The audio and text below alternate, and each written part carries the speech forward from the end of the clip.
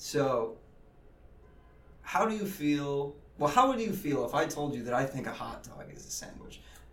I would think you're an idiot. You are listening to QuantTalk, a podcast dedicated to interesting topics in quantitative finance and some uninteresting topics in other things.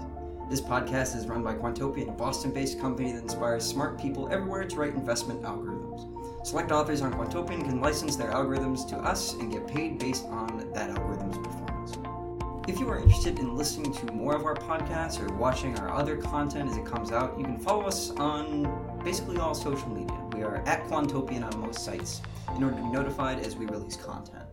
Hi, I'm Max Margenot, the host of QuantTalk. Last week's episode was hosted by Delaney McKenzie while I was on vacation. I think he said it was unfortunate that I was on vacation, but he was wrong. It was a great time. But I'm back now, and today on QuantTalk, I sit down with Gus Gordorn to talk about risk, to talk about research, to talk about planes, and also sandwiches. Hi everybody, this is Max. I'm your host at QuantTalk, and I am here with Gus Gordorn, who's a research engineer at Quantopian. How's it going?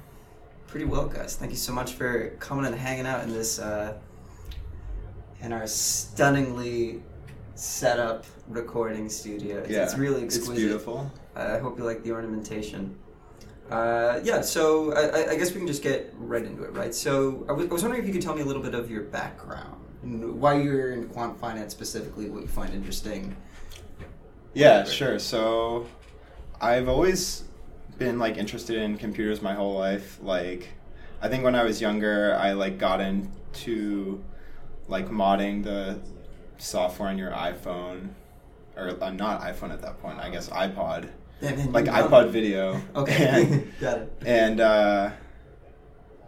so I just kind of got interested through that, and then kept looking more into software, and eventually got into PHP, and then eventually Python. Fell way deep into it. Yeah, it just fell further and further down the rabbit hole. That's fine. You just keep digging. Yeah, and then I like computers. I didn't major in computer science or anything in college. I majored in physics and economics. All right, well, that seems like it's enough in common that you get drawn into it, right? Yeah, so I'm just sort of interested in the, quantitative aspects of life, I guess. All right, that's cool. Any particular aspects of life that you're interested in quantifying, or is it just in general? Exploring? Yeah, nothing off the top of my head I can think of now. I really like physics because I just studying the fundamental nature of the universe. I really like the first principles approach to problems. Okay. Which is I think why physics is really good major for people, because you kind of learn how to solve problems and you learn fundamental truths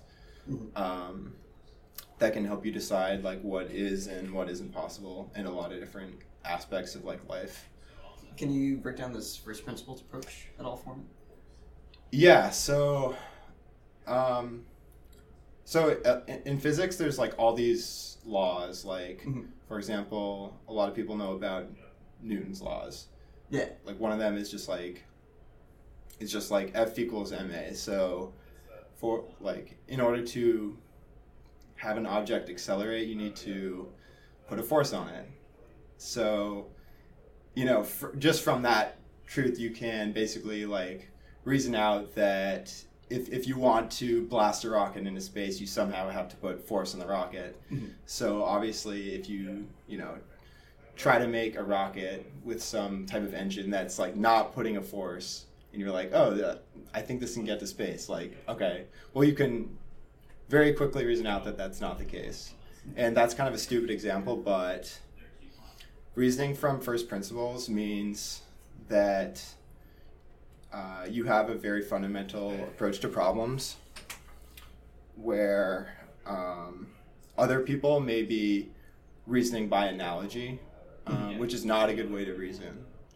Because if you just say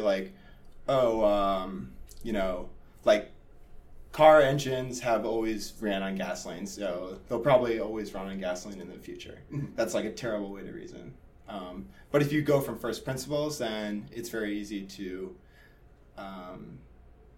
to tell that that's not the case, for example. That's fair. So it's just kind of basing something in some sort of fundamental fact, some sort of key idea when trying to ascribe judgment to something. Yeah, exactly. Okay, cool. So I guess coming off of that, so what exactly do you do at Quantopian? You're a research engineer, right? So what exactly does that mean? So I work on a lot of random little projects, basically things that don't fit into our traditional engineering workflow, and that generally just involves building prototypes for things. And then I also work a lot on Pifolio, which is our open source tool for evaluating algorithms. It's on GitHub. Check it out. Yeah, and I have been working on Pifolio for a couple of years now, ever since I was an intern at Quantopian. Did you do anything else as an intern, or is it just for Pifolio? Yeah, so I actually interned for Quantopian for my entire college career, so for 3 summers, which is kind of insane. But the original eternal intern. Yeah, exactly. Or that might actually be Scott. I'm not sure. I think it's Scott, okay. Or Sung too. Okay. Scott and Sung. But yeah, I actually started at Quantopian when there were like 7 employees. Oh wow. So I've seen it grow. Now we're at 50 or 60. I try to keep Somewhere track of the number on there. Slack, but I usually say 50 and go from there. Yeah, but I think we're closer to like 55 or 60 now, or maybe I don't know if that includes current interns, but heck yeah, we're getting up there. So So for you asked what I worked on as an intern. I didn't work on any big projects. I usually just made example algorithms for people on the forums, and then I would like post them to the forums. Yeah. Just try to get people involved. Yeah, get exactly. People around the zipline and whatnot. Yeah, just make like little interesting projects to draw people to the platform. Gotcha. So since you're working on Pifolio so much, right? So Pifolio is this portfolio analytics tool, allows you to really diagnose what's wrong with an algorithm in the first place. So what I guess are some common threads that you notice in a good algo? I know it's kind of like a hard question to answer. What makes a good algorithm, right? But I'm wondering if you've noticed any sorts of common themes. Yeah, right. So I think a lot of people on Quantopian don't realize that what the valuable algorithms are ones that make money on their own accord. They don't just put money in like long positions in the stock market and hope those positions go up. So the value of an algorithm is basically given by 2 things. It's given by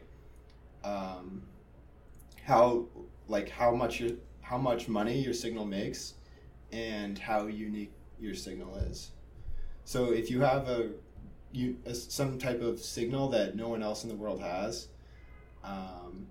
like, I don't know, let's say you can somehow make money on, I don't know, what's a good example, like trading on whether it like snows or something like that outside one day, and no one else is using that. Using some weather model to develop some signal to buy and sell. Yeah, and you're in that algorithm. It doesn't matter if the stock market as a whole is doing well or doing bad, or if you're in some type of momentum regime. It just works on its own, and it's not dependent on other factors in the market. So would you say that this signal that's unique of anything else in the market, would you say that you discovered some sort of novel property of the particular set of instructions that your algorithm is following? Like, is there, like, what precisely makes one of these signals unique, right? How would we classify this? Yeah, no, it's a good question. So generally I think you use risk for that. Okay. So we're working on a risk model that we hope to open source to the community soon.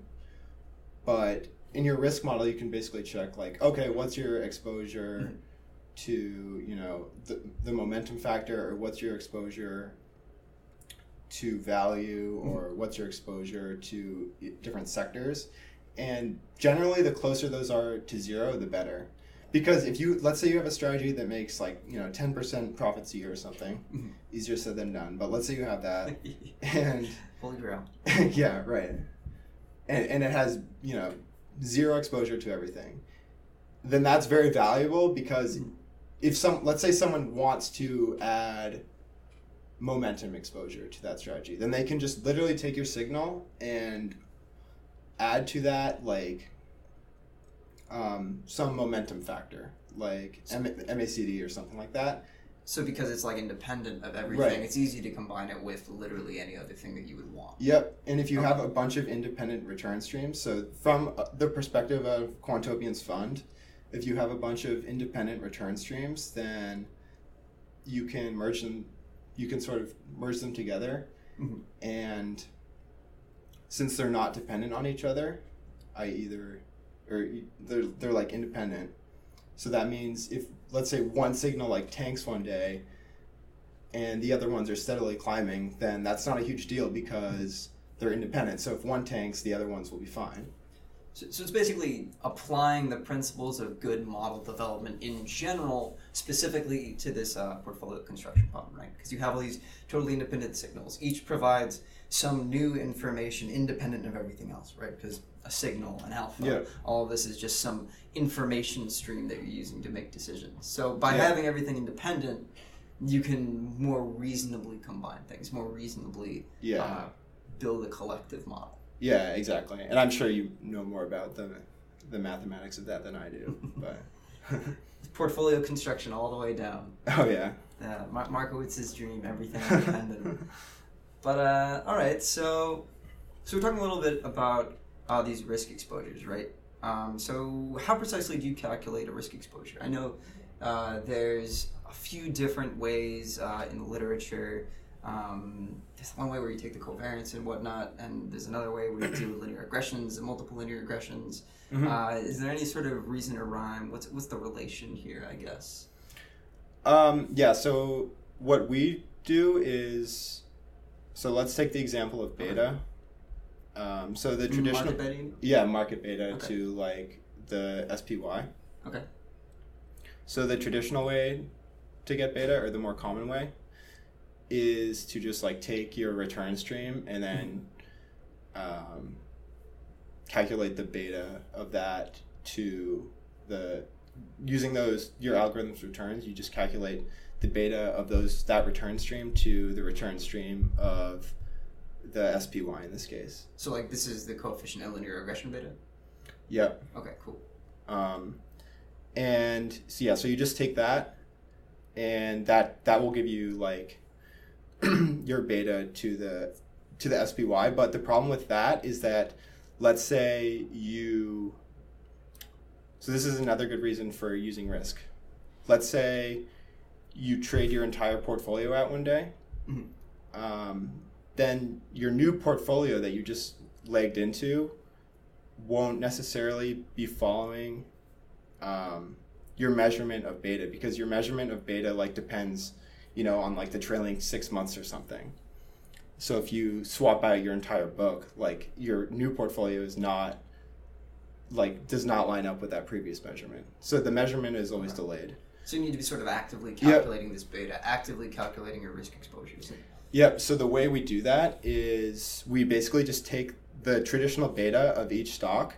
So let's say your portfolio symbol, let's say it's $100 long in Apple and $100 short in Microsoft or something like that. Always long Apple. Always just long kidding. Apple. No investment advice. Got it. So then in that case, you would just take the the rolling 6 month beta of Apple to SPY, and the same for Microsoft, and then you would just weight those betas based on your position value in the market. Okay. So in this case, it would just be 1 Apple and -1 Microsoft. Yeah. So then in that case, we provided that Apple and Microsoft have the same beta exposure, right? You'd have a net exposure of 0. Yep. Exactly. Okay. Cool. Yep. So I guess this risk stuff seems to be super hard to balance in an active, ongoing way, especially if you're actively rebalancing and actively moving around the book which I guess is kind of what you want to be doing, right? If you have an interesting, informative signal, you want it to be doing lots of things, because it seems like otherwise you're going to be betting on these sorts of long market movements where you're just putting everything long in the market and trying to let that ride, right? Mm-hmm. So would you say that a good signal is generally actively constructed like this, and how much more difficult does it make this task of calculating risk exposures, if that is so? Right. So when we look for strategies,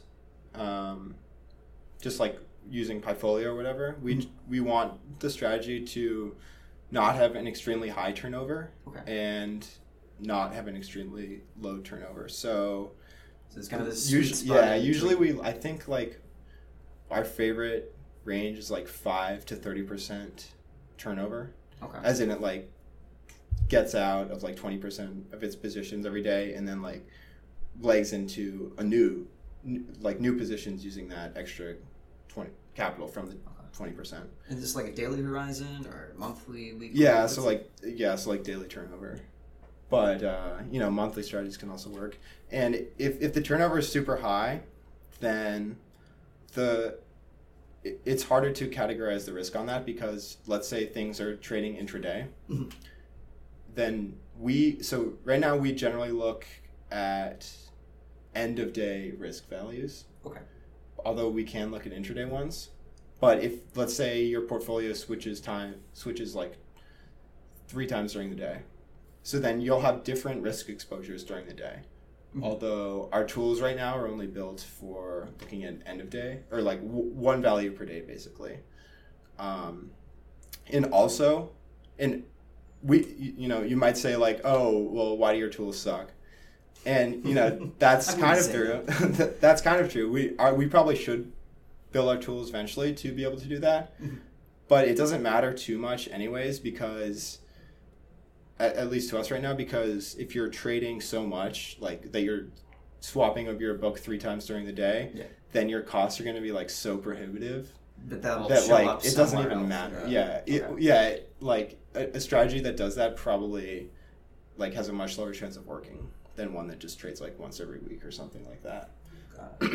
So we have like this reasonable number of trades. We're hitting that sweet spot in turnover. Are there any other like particularly good characteristics of an algorithm, or do we just care about whether the return stream is not exposed to anything else, whether it's novel? Is there anything else consistent?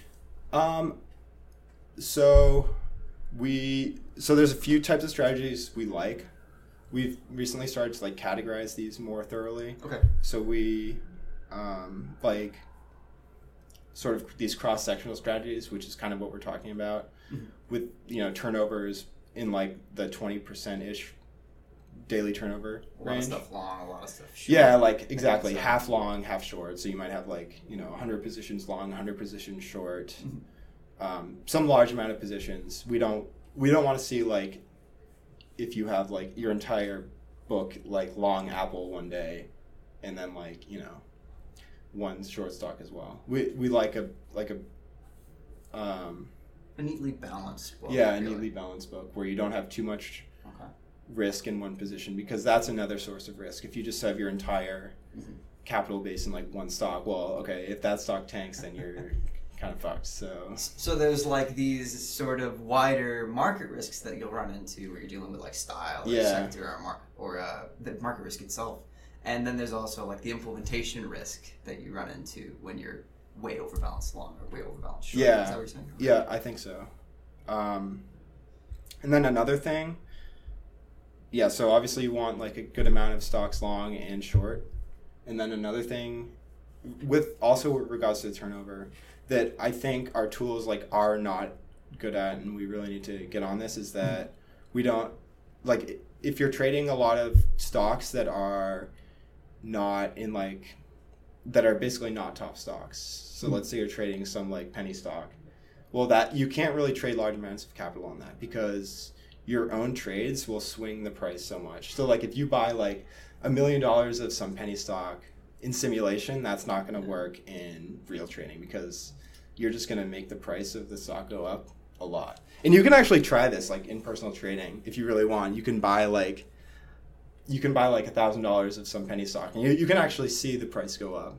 Like you can see your impact on the market sometimes. So this is kind of like this fun. Constant curse, right? Whenever we're doing any sort of like quantitative finance, quantitative investing, that, well, a lot of times finding a good signal, finding an interesting algorithm is based around finding some sort of inefficiency, right?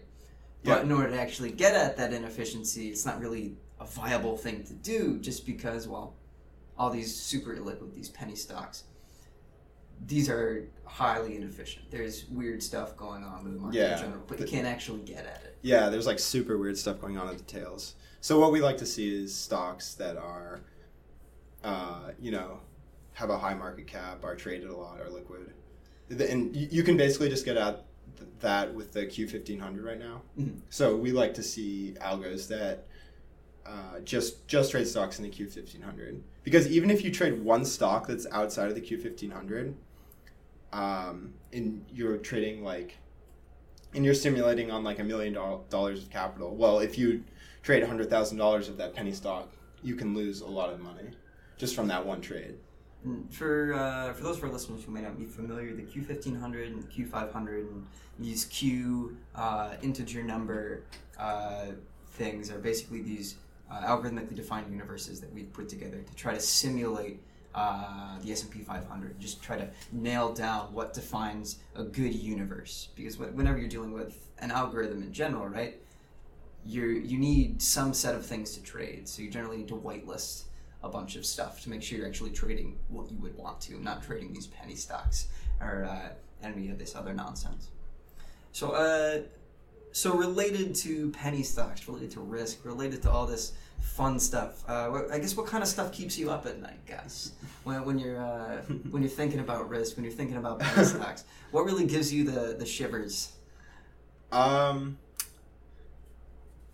Yeah, it's a good question. I just talked about some of that stuff. So those are like the main things. And I guess I'll just go back to the simulation of market impact again, which is like your effect of the trade on the market and slippage. I think it's really important to have a good grasp on that. And so ideally we want to implement some type of slippage model, like more advanced slippage model on our platform. But these slippage models, they're even the best ones from what I've seen are like really inaccurate. So like they might have like an R squared of like 0.2 at best or something like that. It's like insanely low, but since you're making so many trades, it usually doesn't matter. On average, you have these like right. You have these like you have this like massive distribution, but like you're sampling so much from it that the mean is generally like close to the actual. So this seems to be kind of like tied into, again, another classic problem in quantitative finance, right? You have this issue of wanting to exploit some sort of inefficiency, but you can't get the inefficiency. This seems to be, again, that it's really hard to predict prices. That it's really hard to predict how the market's going to react to something. Yeah, that's true. I guess it's just a bigger problem in quant finance because things are like so noisy. It's like so stupid. It's just endemic. Financial data is just the worst possible. Yeah, like you could have like a really good algorithm, but it just like does terrible for like a year. But it just like you got like I guess you can call it unlucky, but there's just so much noise. It's really hard to evaluate things.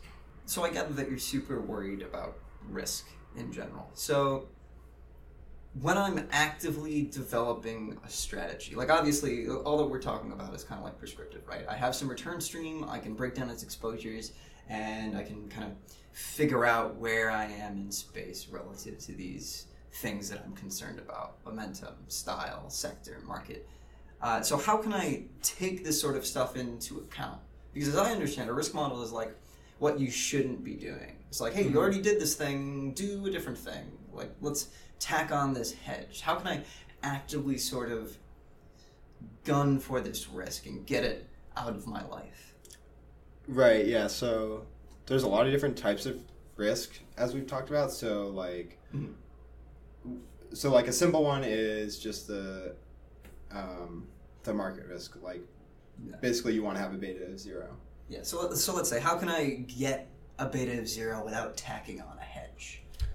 Right. Yeah. You might have a better answer than I do for this, but like if you have to hedge, then you're probably doing something wrong in the first place. Okay. So like, let's say a lot of people I see on Quantopian will just make some strategy that's all long. Okay. Which is good. It might be good for personal trading, but if you're gunning for an allocation, then that's not what you want to be doing. If you just have some varying long portfolio and then some SPY hedge, you should have a varying long and short portfolio, because a good signal will have profits on the long side and hopefully some on the short side too. So if you're just investing like $50,000 in your signal on the long side and then shorting SPY $50,000 on the short side, then you're losing like half of your like weight to your signal if you were to just put $50,000 in your signal on the short side too, because then you'd have like 100K in your signal. You know what I mean? Does that make sense? Okay. So I guess like a market beta is sort of easier to handle, right? Just because like, okay, we can go long on a bunch of stuff, we can go short on a bunch of stuff. Ideally, that's going to get rid of beta. Mm-hmm. But what about some of these weirder sorts of things? I guess like sector is like a sub-problem of like market, but say I want to be like immunized to like sort of momentum stuff. What's a good way to go about that? Yeah, it's a good question. I don't have a great answer. You can we don't. It's hard for users to be able to do this right now, but hopefully soon we'll have our risk model out, and people will be able to look at their algorithms' exposures to risk in Pyfolio. Mm-hmm. So once that's there, you can say like, okay, this algorithm has, some negative momentum exposure, or negative exposure to the MACD. So I guess what I'm asking is there a way to like actively manage that? Right. Instead of just waiting to pop my return stream into Pyfolio. Right. I'm not sure. Do you have a good answer to that? I mean, I know at least with like our optimizer, and with the Optimize API, you can add in sort of risk exposures as constraints to deal with when allocating to your universe of securities. Mm-hmm. But I guess what I'm asking is like, is that the way to do it? Is there some better way? Or are we just still trying to figure it out? Yeah, I guess like if your signal has mean reversion in it, then you're going to have some mean reversion exposure. And I would say if you have mean reversion exposure in your signal, then that's just like a trait of the signal. I don't know. So it's just a matter of what you're really interested in. Like to some person, like a mean reversion exposure would be okay. Yeah. To someone else, exactly. it may not be. Yeah, and for a lot of people, it is okay because the mean reversion signal has like positive expected value. Like if you just go long in the market, they both have positive expected value, but they're both basically zero value because anyone can just do that. It's all just a matter of perspective, whether you consider it a risk or not. Yeah. Well, that's always fun. I love ambiguity and nuance. Definitely my favorite thing. Yeah. I just wanted to go up into the right, man. Yeah, exactly.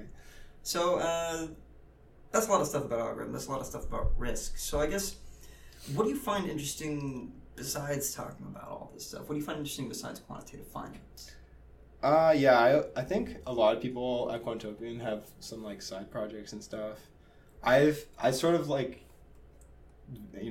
work on something. It's like some side project, and then I'll like not work on one for a few years. It's so easy to get distracted. I know, and it's really hard because working here, there's just like so much like interesting stuff to do as well that you can almost just have like people have like side projects like within Quantopian that they enjoy doing. So, but yeah, for like I like physics a lot, and from that I kind of got interested in like aerospace. And I'm interested in like the electrification of vehicles. So I'm pretty interested in like the electrification of aircraft. Okay. Tell me about the electrification of aircraft. Yeah, so like all these cars are going electric, and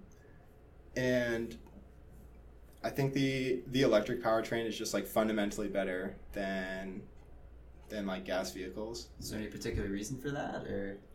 Well, so we just one is millennials? yeah, we're just millennials. It's better.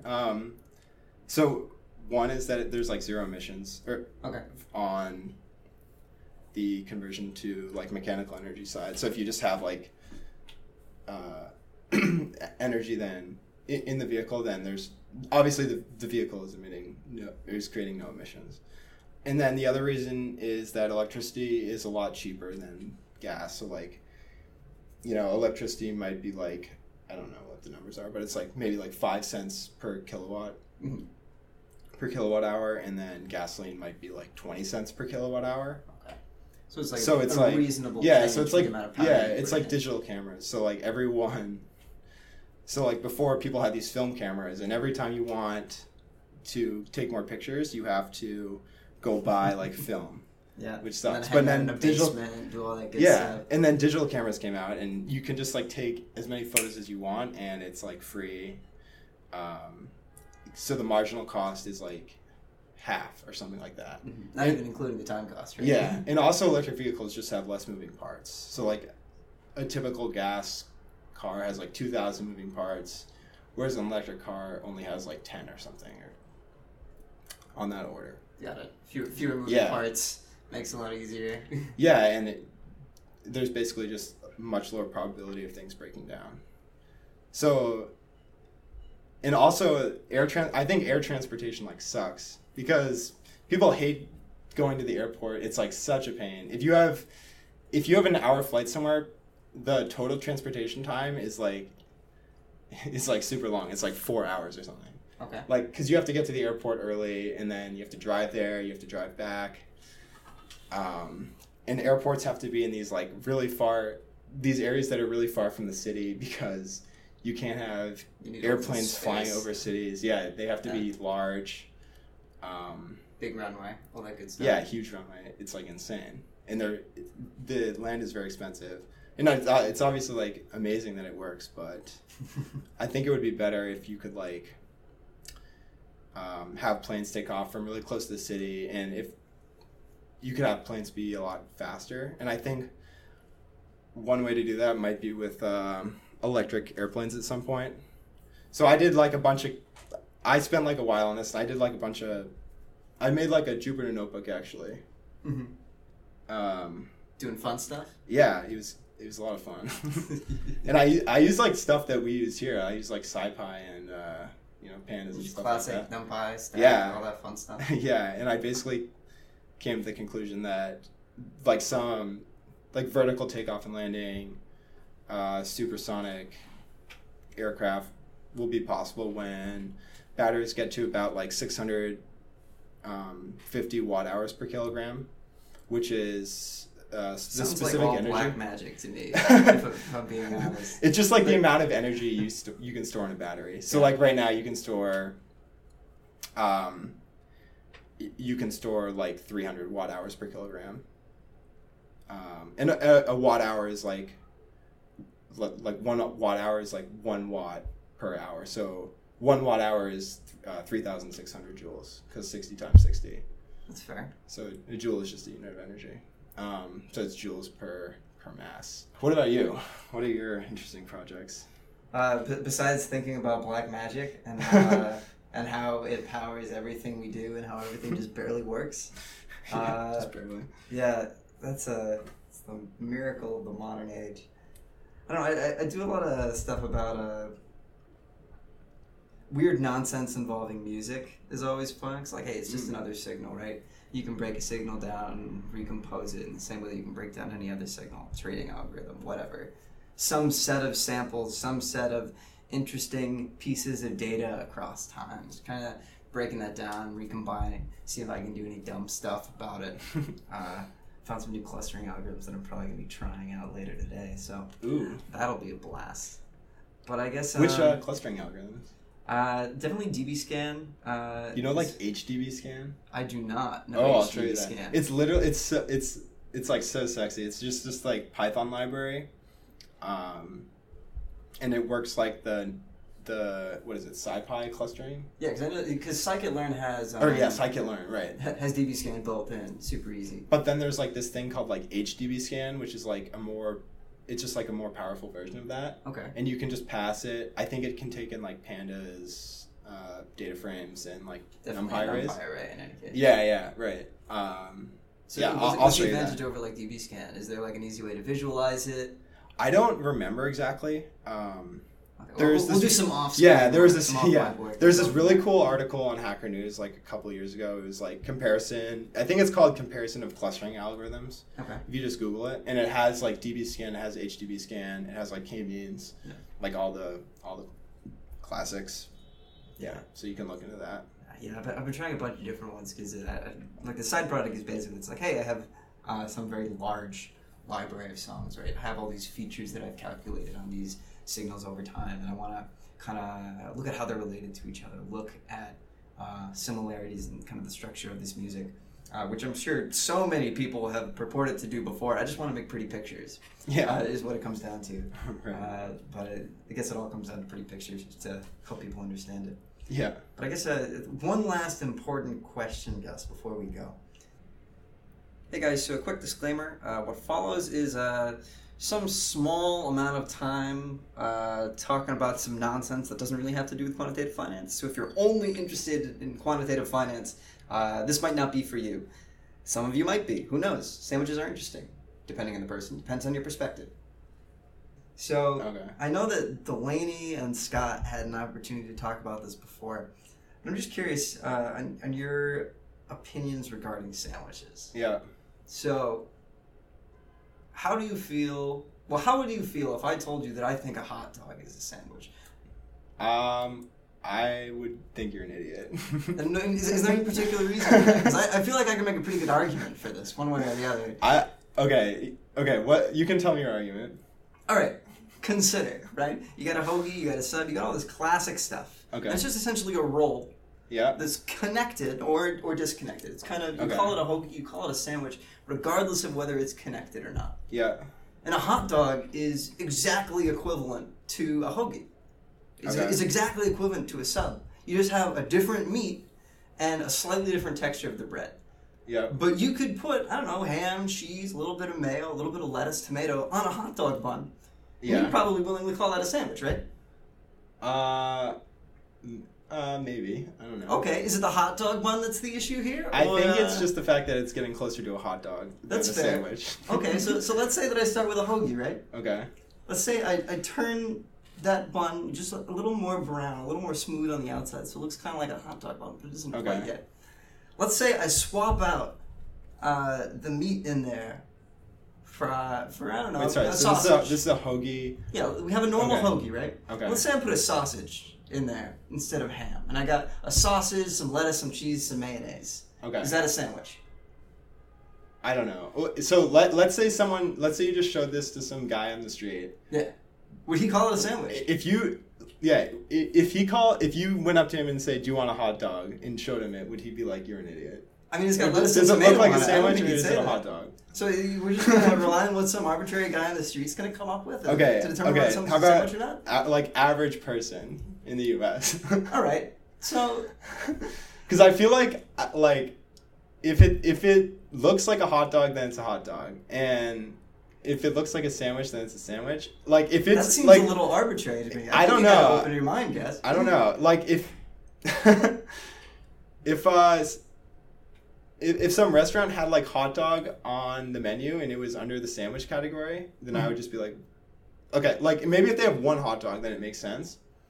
But let's say it's some like hot dog restaurant, they have some sandwiches and some hot dogs. Then they should like make sandwiches and hot dogs like separate categories, you know? Because I feel like what you call something is just like what you categorize things as is just like a convenience thing. So you could call like anything a sandwich, but it just like inconvenient. I indeed do call anything a sandwich. So like you could call like an omelet a sandwich, or like an omelet's definitely a salad in any case. Yeah. Okay. Yeah.